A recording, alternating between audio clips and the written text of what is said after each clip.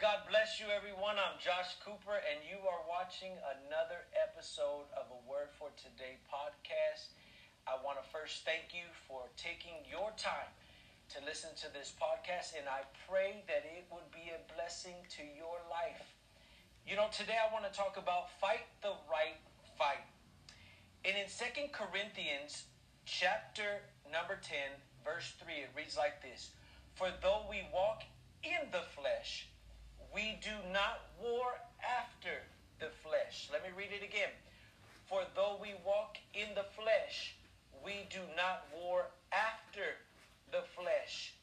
Do you know why so many of us believers are losing battles in our lives? It's because we're fighting against the wrong enemy. Now listen to me. The enemy himself uses devices. And if he has to use a person, he'll use that person. If he has to use a situation, he will use that situation. And you say, well, I don't know. I don't have to be at peace with everybody. But let me explain this to you.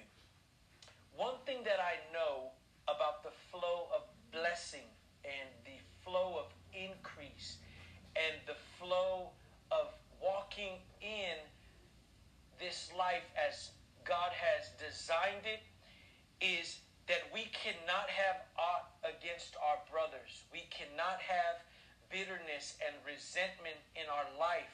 I'm not saying that we're not believers if we have those things in our life. What I am saying is that it begins to slow down the process. It begins to, just think about this. A person that is, say, in a marathon, and he has or she has a backpack, and every time they take on another mile, they add another 10 pounds to that backpack. After a while, that what was then was a sprint is now becoming a slow-paced trot. He didn't prescribe our life. He didn't design our life to be a trot. He designed it to walk a marathon, to walk this path one step at a time, and we're fulfilling purpose. But the devil uses these devices of bitterness and resentment, and we're fighting the wrong people. We are fighting our wife, we are fighting our husband, we are fighting our kids, we are fighting our friends, we are fighting family members. Pastors are fighting against each other. The body of Christ is fighting against each other, and it's wrong. Unity is the basis of Christianity. Unity and oneness is the basis of Christianity. So what device do you think the devil is going to use against us? Division. And for those of you that think I'm just saying stuff just to say it, I want to go to Ephesians chapter 6, verse 12.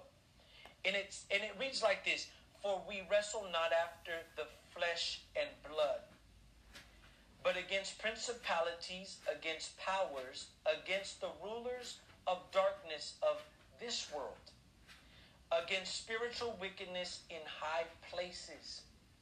Satan and his demons are our lifelong enemies. They are behind every personal attack to you and I. Say that to yourself. Every personal attack that has attacked my life is nothing more than Satan himself. Why? Because he knows that if we ever get united, if we ever are in harmony, or if we ever are in oneness, we are a danger to his kingdom. If church members get on board with the pastor in one mind, in one accord, how awesome would it be when they take over that region for God, because they get the message, they get the mission statement, they get the plan and the purpose for that body of Christ, and they pursue it in one mind, in one accord. If a husband and wife agree on one thing together, and they stand and they lay hold of the promise promise, anything can happen. But the enemy uses division. He causes quarrels, causes fights amongst each other so that we can derail and go on another path. Because think about this. We all need someone to get to where we're going. He sent them 2 by 2. And if that person that God had meant and designed for your life to get you to where you're going, and you're to help them get to where they're going, and then you begin to quarrel, you begin to fight against that person, and then now you're not talking, the enemy has won that battle. Because he knows that if he can get us fighting amongst each other and dividing amongst each other, we will never experience what they experienced in Acts chapter 2 in the upper room. They were in one mind and one accord, and then the Holy Spirit descended. Then people were drawn from all creeds, from all walks of life, in different dialect, to be in the presence that was coming out from the upper room. My God, I thank you. Remember this. Persecution is not the manifestation of others that want to hurt you.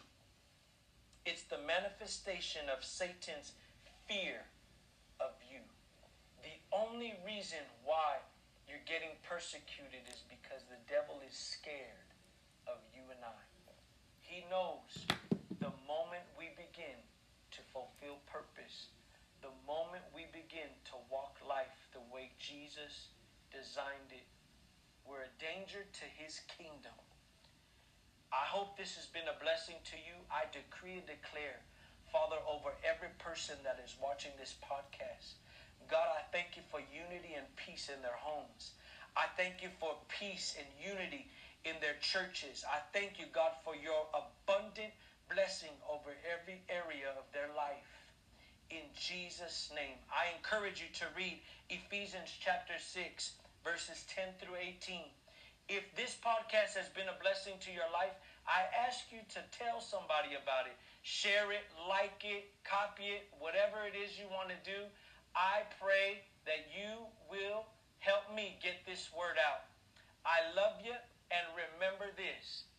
Jesus is on our side. Until next time, bye-bye.